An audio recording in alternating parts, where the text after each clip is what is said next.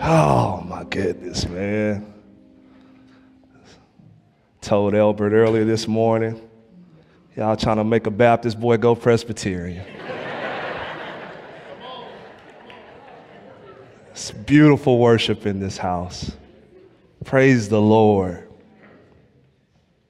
Praise the Lord. Good morning, Redeemer. Would you turn your Bibles to 1 Corinthians chapter 8?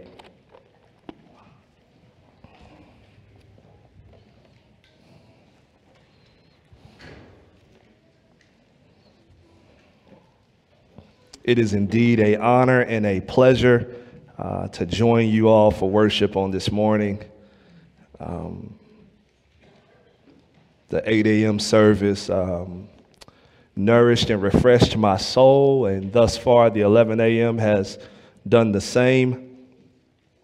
We will read this morning from 1 Corinthians chapter 8, the entire chapter, verses 1 through 13. Would you please hear God's words?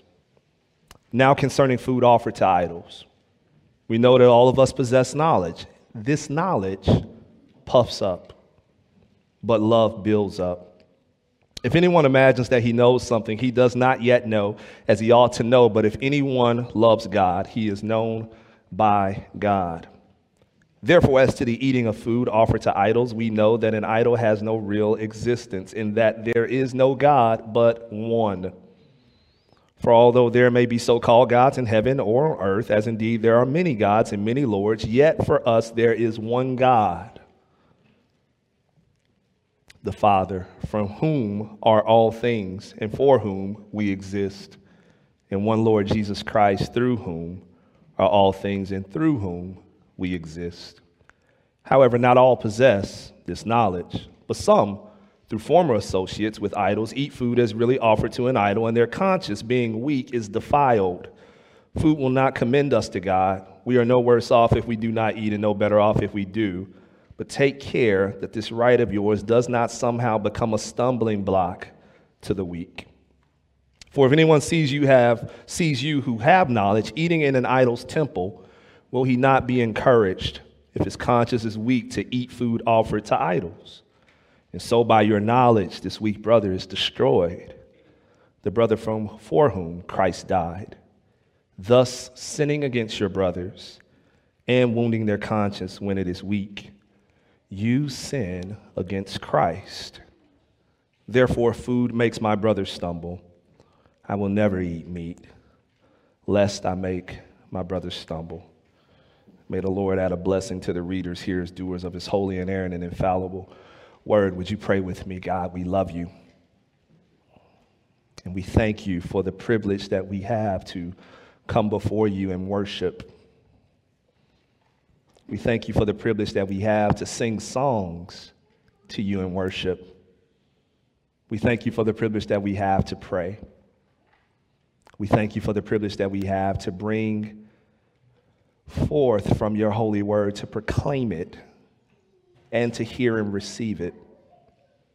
These are all kind gifts from a kind king. And we thank you for them. God, we ask and we pray that now by your Spirit you would illuminate our understanding and open our hearts to receive from your word. Make the text plain in the hearts of your people, and by your Spirit empower them, Lord God, to action. And Father, where we fail to live out your holy and righteous truth, may we find grace at the foot of Jesus, the feet of Jesus. May we find, Lord God, righteousness outside of ourselves, but found in fullness in your Son. And may it be his righteousness and not our own that you see as we seek to live in honor of you, but we obviously do so imperfectly. And so help us, God. Help us this morning and help us beyond. Lord, we love you and we thank you and we give you all the praise and all the glory and honor in Jesus' name. Amen. Amen. Praise God. Again, I bring you greetings from the great metropolis 45 minutes west of you in Vicksburg, Mississippi.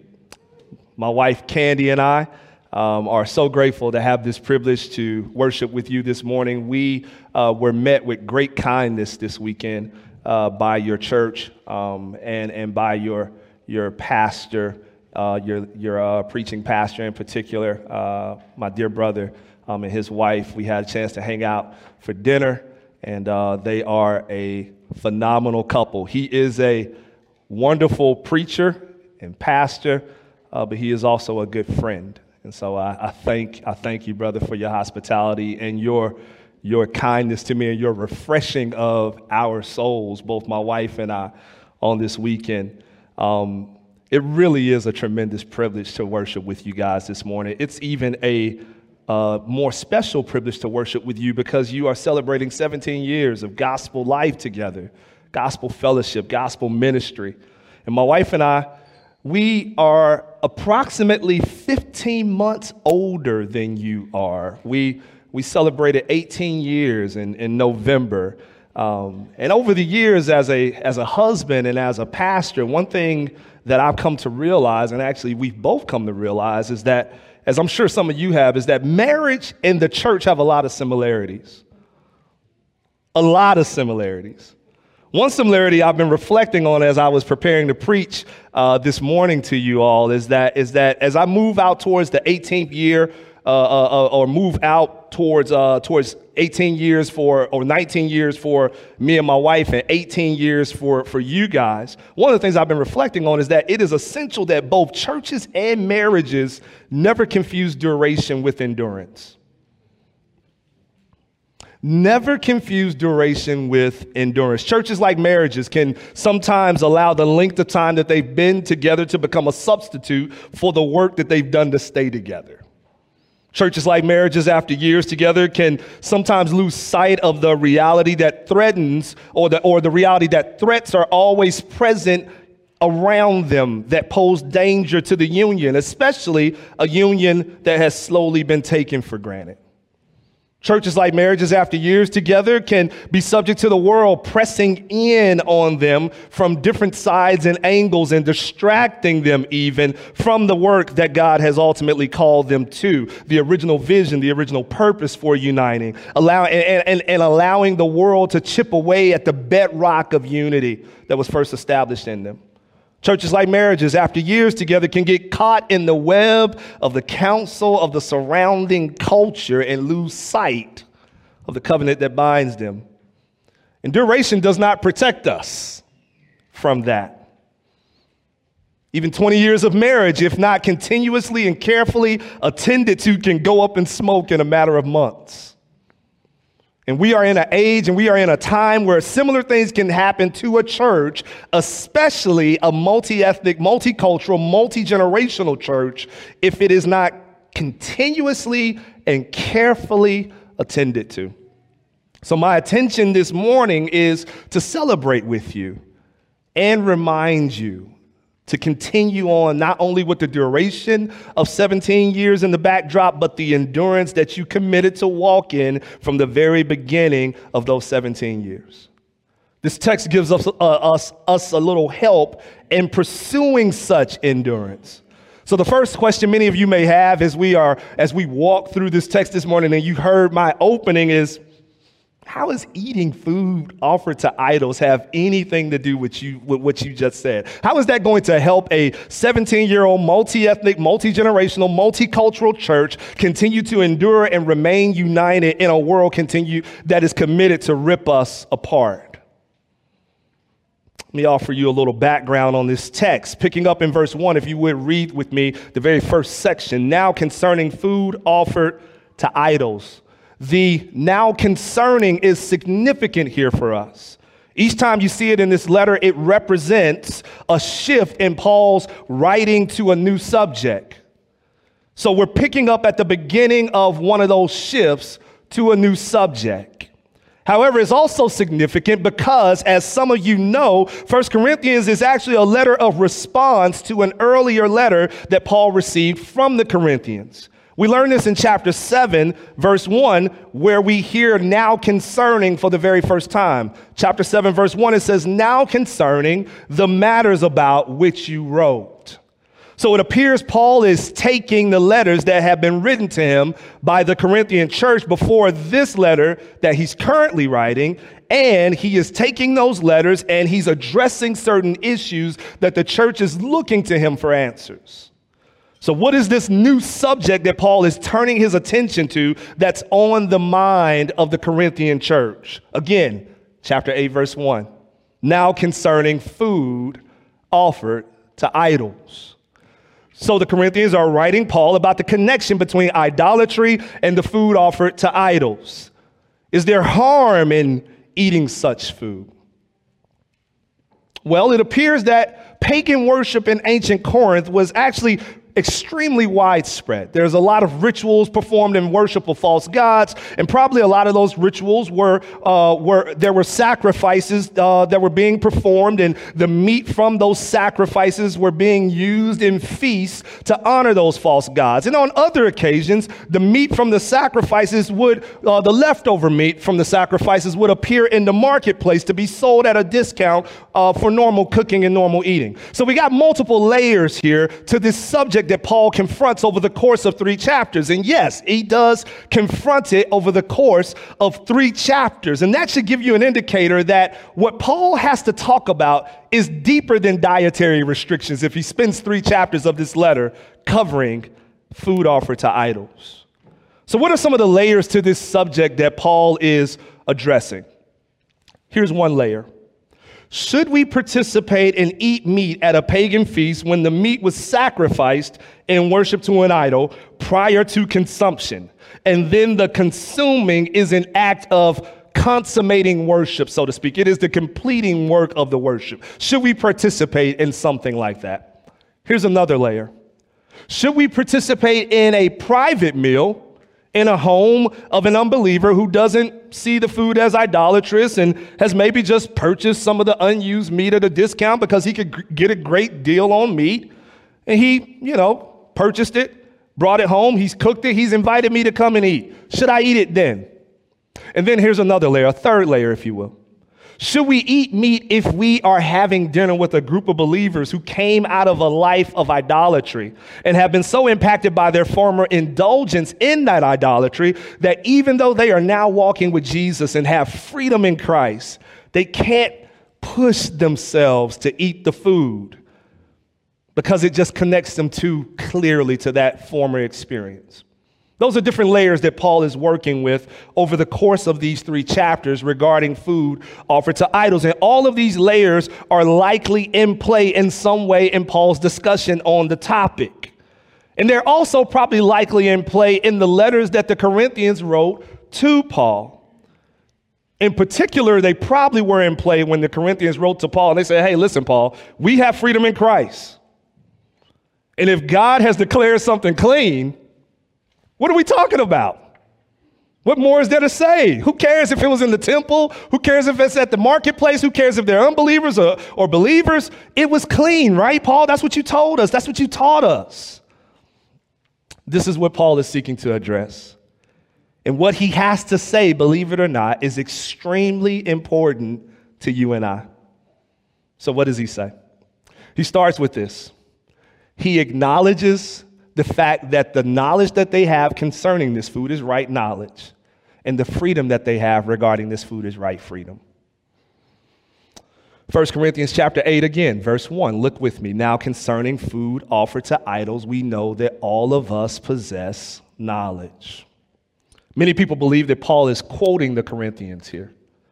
In other words, Paul is saying that some of the Corinthians are out here saying, we know that this food is harmless to us.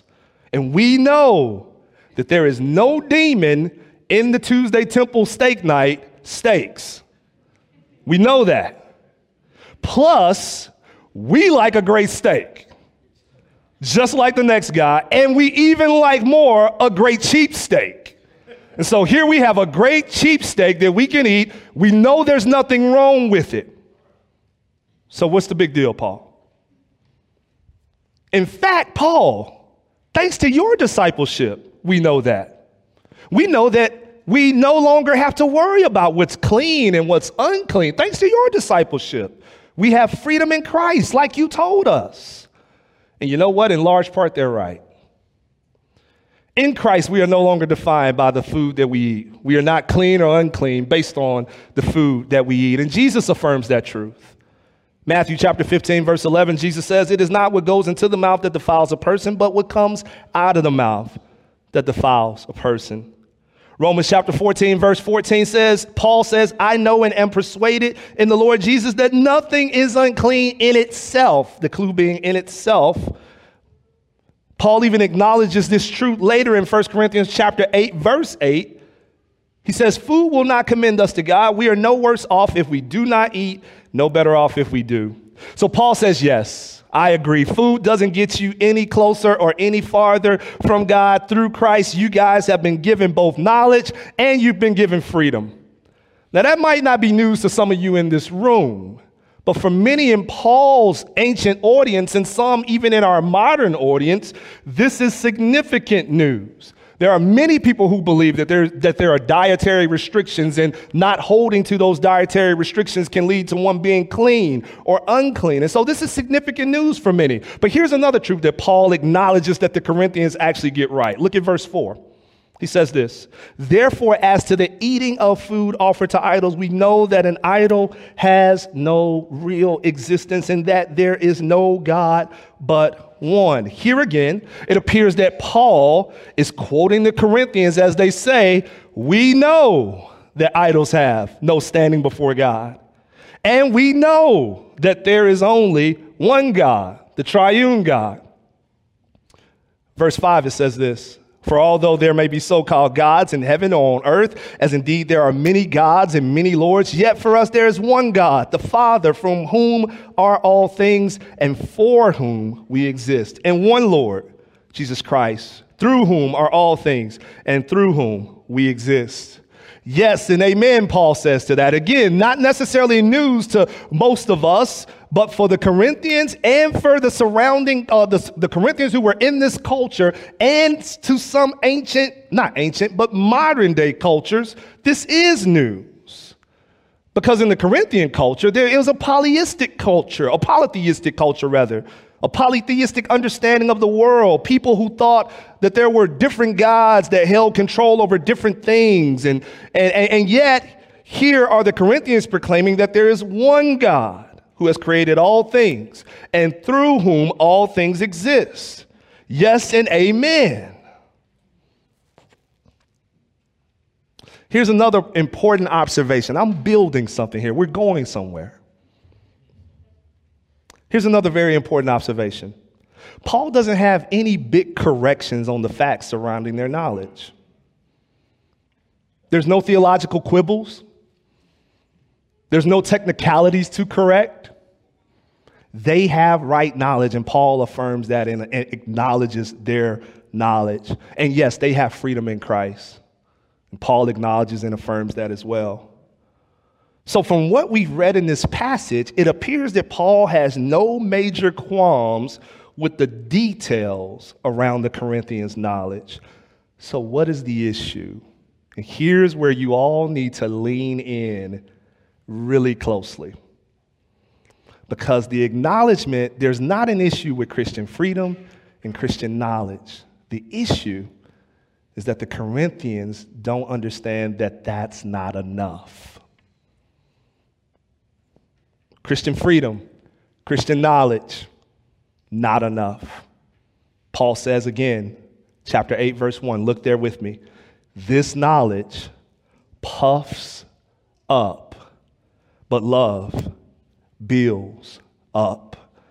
Now, the ESV takes a little bit of liberty here by placing the word "this" in front of the knowledge. Most versions don't include that, and reading it into the text can almost confuse us in a sense from the actual issue here. It's not necessarily a certain kind of knowledge that is driving a wedge into the Corinthians. It is the misuse of knowledge that is driving a wedge into the Corinthians.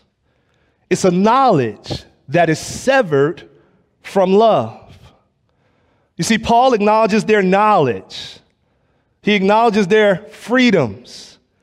The danger isn't in the facts.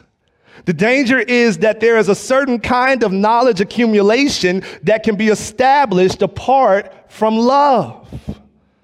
There's a certain kind of knowledge accumulation that can be established apart from sacrifice. A certain kind of knowledge accumulation that can be established in such a way that more often than not, it will invite pride. And when it invites pride, it brings with it division and even spiritual abuse. You see, the word phrase puffed up here means to inflate one's own understanding of themselves, to boost up one's perception of themselves to themselves. And knowledge can have such a debilitating effect on us. It can that kind of debilitating effect on us. It can have the kind of debilitating effect of convincing you that just because you're right, your voice is the only voice that matters in the room.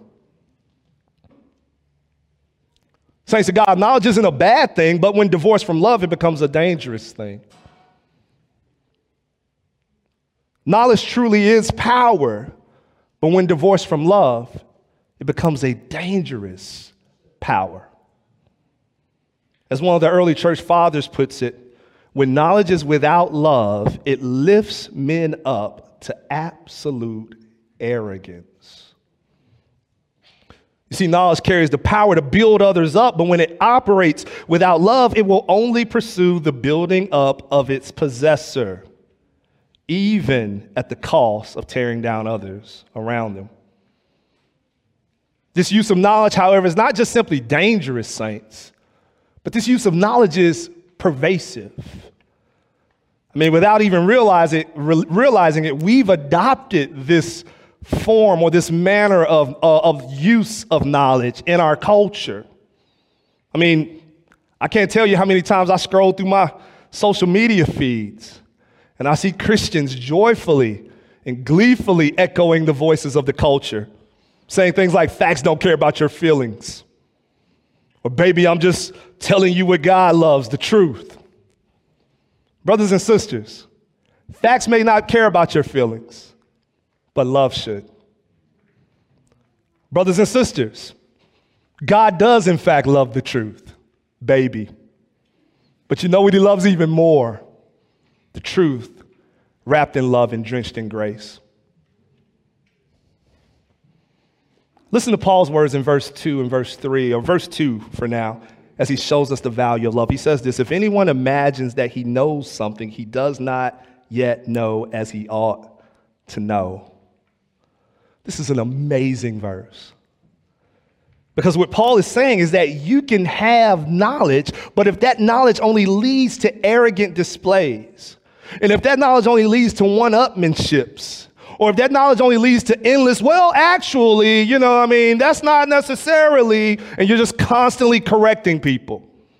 Or if that knowledge only leads to a self-centered display of rights, then Paul is saying you don't know what you think you know. To embrace knowledge, even biblical knowledge, apart from love, is to have a suppressed understanding of who God is and what God has called you to. Remember Jesus' double call to love. Love God with everything you have and love neighbor as yourself. And on these two hang all the law and hang all the prophets. Do you understand what's happening here? All the knowledge of God hangs on love.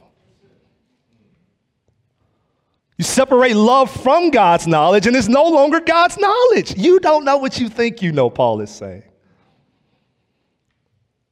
We walk in godly wisdom and godly knowledge only when knowledge leads us to deeper love for God and deeper love for others and deeper humility and deeper sacrifice. If it does not lead to those things, it doesn't matter how much you know. You don't know like you think you know. But also, here's another sobering point that Paul makes. Not only do you not know like you think you know, but you are not known like you think you are known. He says it in verse 3, but if anyone loves God, he is known by God. Paul makes a bold contrast here. He's basically saying some of you appear to concentrate more on what you know rather than who you love. Did you see the contrast? He talks about knowledge, and then he talks about loving God. And basically he's saying you're concentrating more on what you know than who you love. And that contrast invites a very sober reflection for us, and it's this that Paul is saying to us. We can know a lot about God, but if we are void of love for God and love for others, we lack the greatest knowledge of all, and that is God knowing us. See, saints, some of us have been fooled into thinking that wisdom is just all facts, all content. But brothers and sisters, facts that lead to selfish ambition in your heart is earthly wisdom, unspiritual wisdom, even demonic wisdom. According to the book of James, the letter of James, he writes to the church and he says in chapter 3, verse 13, who is wise and understanding among you? Listen to this. By his good conduct, let him show his works in the meekness of wisdom.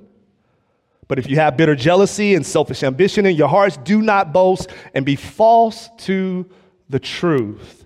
In other words, true wisdom is good content wrapped in something. True wisdom is not good content wrapped in bitterness and selfishness and arrogance, according to James. True wisdom is good content wrapped in good conduct and meekness. It's a posture. It's an attitude. It is a desire to see the good of others. James says if your wisdom, your knowledge, your facts, your content doesn't contain that, then it's not true. So, what does it look like when we truly get this? What does it look like for us as the church of the Lord Jesus Christ to truly get this? What happens when we realize and embrace that knowledge is not enough? What happens when we realize and we embrace that freedom is not enough? It totally changes how we exercise our freedoms. 1 Corinthians chapter 8, verse 8, look with me again. Food will not commend us to God. We are no worse off if we do not eat and no better off if we do. But take care that this right of yours does not somehow become a stumbling block to the weak. For if anyone sees you who have knowledge eating in an idol's temple, will he not be encouraged if his conscience is weak to eat food offered to idols? So, sure, yes, you may have a right to do it. You may have a right to say it. You may even have a right to post it. But true knowledge, wrapped in love, is constantly asking the question, what will it do to my brothers and my sisters? How will it impact those around me? Paul has this in mind in chapters 8 through 10, where some of the most popular memory verses in the collective Christian conscience lives and resides. Let's look quickly at a couple of those memory verses, because they help us understand what happens when we truly get this right. Starting in chapter 10, verse 31, flip there if you have your Bibles, or scroll there if you're working through your app. 1 Corinthians chapter 10, verse 31, it says this. This is what happens when we truly get this right. One thing that happens is we more accurately glorify God. Verse 31, so whether you eat or drink or whatever you do, do all to the glory of God.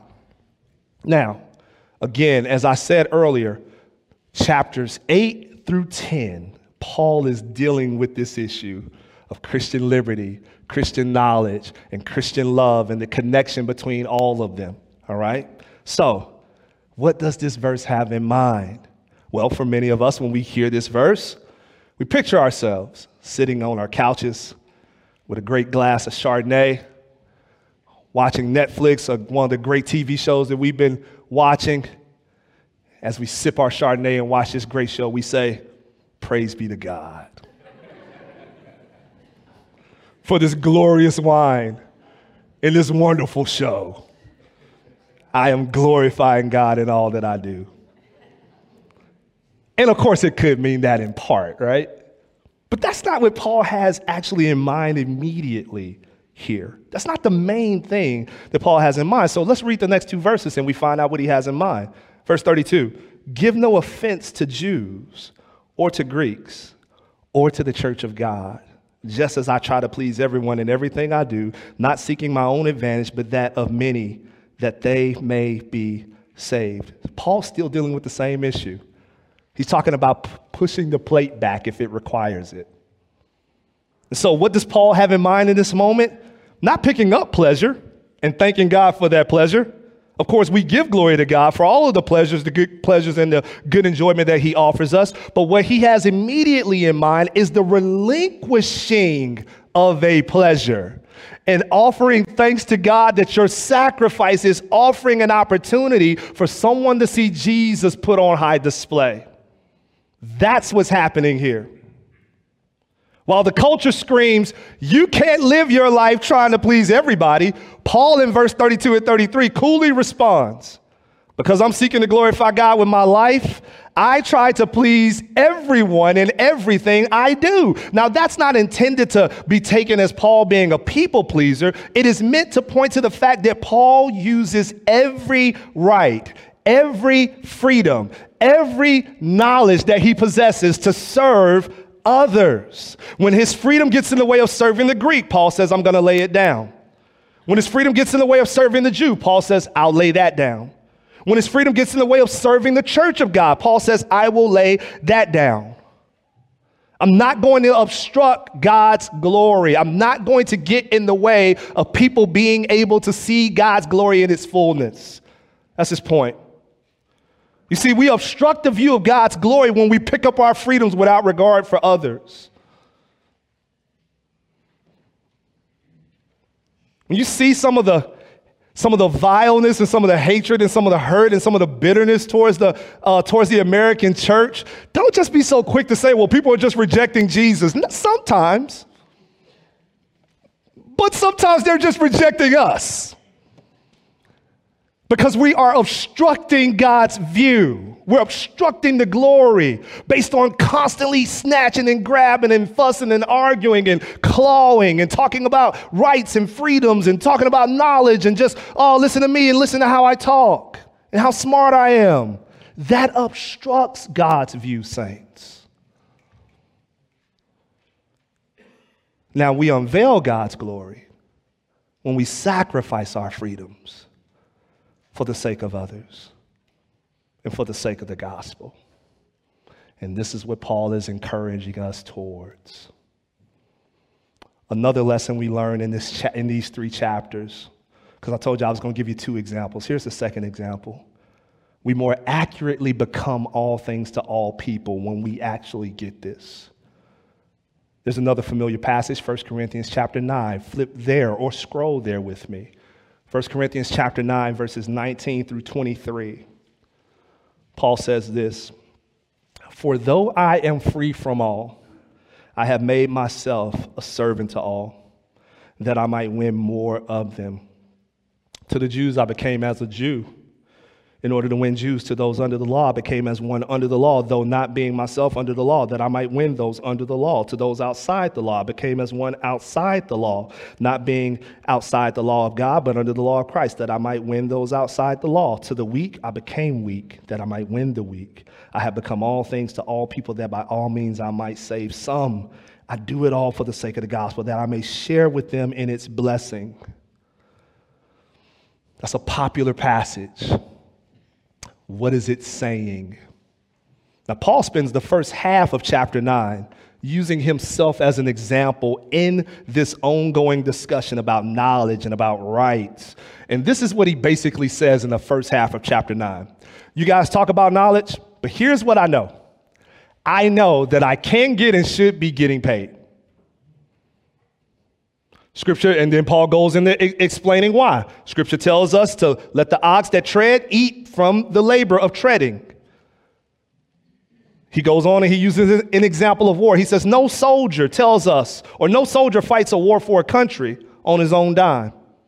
And then he tells us what Jesus says. And he says, Jesus even said that those who labor in the gospel should reap from the gospel work. So Paul is basically saying, I know that God allows me to eat from my work. And yet, just as we are expecting Paul to ask for money, he turns the whole argument on his head and he says, but I will not exercise that right because I don't want to put an obstruction in the way of the gospel. Now, before you all gather in the next church meeting to start figuring out what you're going to do about Elbert's check, let's bring some clarity to what's going on here. What most scholars have in mind, or believe Paul has in mind here, is that there was a mentality in the culture of Corinth where giving money to a person communicated a kind of loyalty where you could expect a person to do your bidding later on down the road. And for Paul, he was basically saying, I know I should be paid, but if your payment is going to put any obstruction in the way of the gospel, I don't want the money. You know, we often read passages like these and we think to ourselves, what Paul is doing is he's talking about, you know, the kind of contextualization where you change your dress, you change your style of worship, you lay down unnecessary traditions and customs for the sake of the weaker brother. That's part of it. But what Paul is saying, if we told Paul that's what we were doing, Paul would be like, man, that's nothing. I'm giving them checks back. That I'm so committed to not putting in an obstruction in front of the Jew or in front of the Greek or in front of those outside of the law, that I'm willing to give up my livelihood. I'm willing to lay down whatever right I possibly need to, required for the Jew to be open and edified by the gospel, or for those outside of the law to be open and edified by the gospel. In other words, when Paul talks about becoming all things to all people, it is not simply dressing cooler or more laid back on Sunday mornings. That could be in view, according to the context, but what is ultimately in view is laying down any freedom that would either cause my brother to stumble or cause the unbelievers around me to miss the actual message of the gospel, no matter what that right is. That's Paul's point.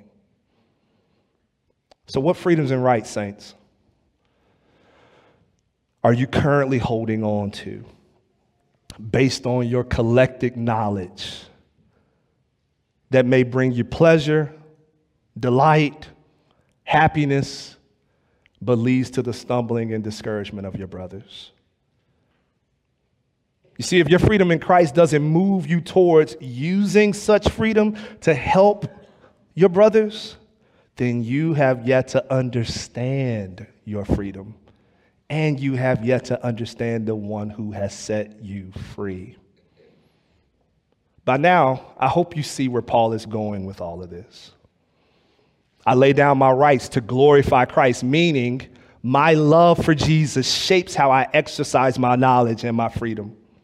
I lay down my rights to become all things to all people, meaning my love for others shapes how I exercise my knowledge and my freedom.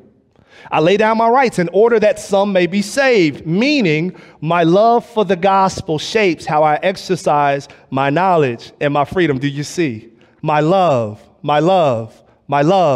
is shaping my knowledge and my freedoms. Does love do that for you? Does love move you to lay down your rights, even in your own homes? When husband and wife or wife and husband are having their dispute, does love move you to say, it's not that important that you be right, Crawford? Does it move you to that? Or does your right to be right matter more? Does love move you to lay down your rights for your weaker brother or your sister, your weaker sister? Or does that abrasive, facts don't care about your feelings posture on social media matter more to you? Does love do that for you, saints? Real quickly, let's ask the question, what happens when love doesn't do that? What happens when we don't end up using our freedom and knowledge in this way? Chapter 8, verses 11 and 12. He says, and so by your knowledge, this weak person is destroyed, the brother for whom Christ died. Thus, sinning against your brothers and wounding their conscience when it is weak, you sin against Christ. You see, when we operate selflessly, laying down our rights Despite our knowledge, we show love for God, we show love for neighbor, and we show love for his gospel. But when we operate selfishly, clutching our rights in light of our knowledge, we show contempt for God, contempt for neighbor, and contempt for his gospel.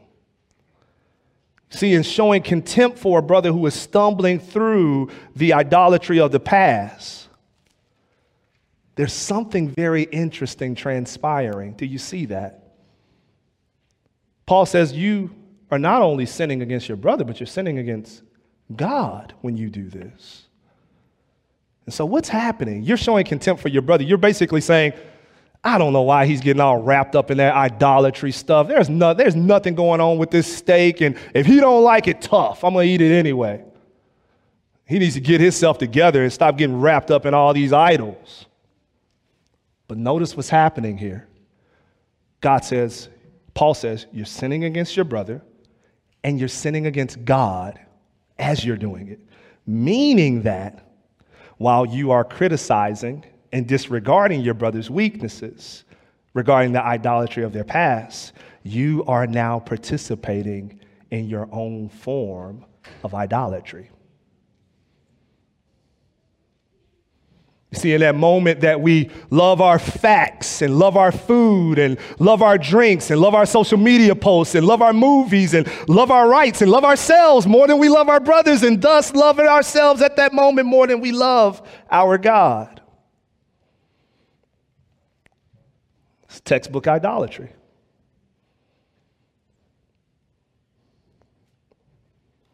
Serious business. Happy anniversary, Redeemer Church. Amen. Serious business in this pulpit right now. So the final question for this morning is, in thinking about this, we don't want to do that. We want to look more like what Paul is laying out for us and less like what the world is driving us towards. Because this is the current that the world moves in, right? Clutching, grabbing, self, me, me, me. This is what the world moves us towards. So how do we look differently? Last thing. How can we grow more in our commitment to love over freedom and love over knowledge? That's the last question, and it's a quick answer. We look to Jesus. We look to Jesus. You say, what do you mean? Well, Jesus' love of us trumped his knowledge of us. Jesus' love of us trumped the exercising of his rights towards us. Jesus had perfect knowledge of us. Knowledge that we were indeed sinful and fallen in every single imaginable way. Knowledge that instead of grace and mercy with absolute allegiance, we would constantly stray from his perfect will and choose our own way, even when that way led to more pain and more heartache for us. However, instead of acting on that knowledge and exercising his rights to all the comforts of his heavenly kingdom and exercising his right to judge us with eternal wrath in hell, he emptied himself. He took the form of a servant. He became poor, and he took our punishment on the cross in order that we might be set free. He knew us, and yet he loved us. His knowledge wasn't wrong, but love trumped it. Jesus knows what it means to choose love over the exercising of his rights, because he did it for you and he did it for me. So every time we're tempted to choose ourselves over others, we can look to Jesus and we can find a reason to sacrifice our rights for love. Every time we're tempted to choose ourselves over others, we can look to Jesus and we can find a reason to love instead of just simply having to be right. The first question I should ask when deciding whether to give up my rights, to give up or to give up my enjoyment or to give up my comfort for another should not be, why would I give up my rights for this person? No, the first question should be, how could Christ give up his rights for me? And this question should constantly reverberate in our souls. Like the great song, the great hymn of old, where it's written, he left his Father's throne above, so free, so infinite his grace, emptied himself of all but love, and bled for Adam's helpless race. 'Tis mercy all immense and free, for oh my God, it found out me. Amazing love, how can it be that thou, my God, should die for me? It's that reverberation in Paul in verse 13, where he closes the chapter with these words, therefore, if food makes my brother stumble, I will never eat meat, lest I make my brother stumble. He gets it, doesn't he? He sees what Christ has given up. He says, none of that matters to me. Post on social media, food, movies. Man, what do you need for me to lay down in order for you to see Jesus clearer? I'll lay it down for you. Because that's what my God has done for me. Let us pray, saints. Lord, we love you. We love you so much.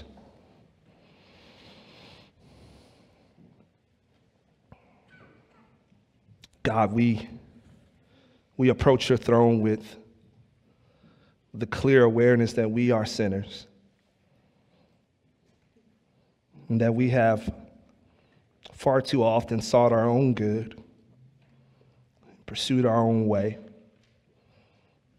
that we have far too often taken more glory and more satisfaction in knowledge of you, and knowledge about you rather than knowledge of you. We've taken too much satisfaction, Lord God, in exercising our right, whether it be in our home, whether it be in our community, whether it be in our church, and not laying them down for our love for you, our love for neighbor, and our love for your gospel. And so, Father, we confess to you now that we have indeed sinned. And yet, Lord, we are reminded afresh on this morning that you know that about us, that you know that about us. You clearly are aware of our failings, and yet, because of your immense grace, your immense mercy, your immense love towards us, you sent your Son. And in sending him, he laid down the exercising of his rights, wrapped himself in human flesh, took the form of a servant, and was obedient all the way to the cross. May our gaze and may our eyes be fixed on him as we look to walk more closely to you. And Father, when we fail, because we will fail, may the same grace that saved us be the grace that restores us, picks us up, and puts us back on the path to righteousness. God, we are grateful for you this morning. May you seal your word as it was accurately preached. Anything outside of you, Lord God, may it fall and die. But should there be something that was there from you, may it be planted, watered, and may it bring forth fruit 100-fold.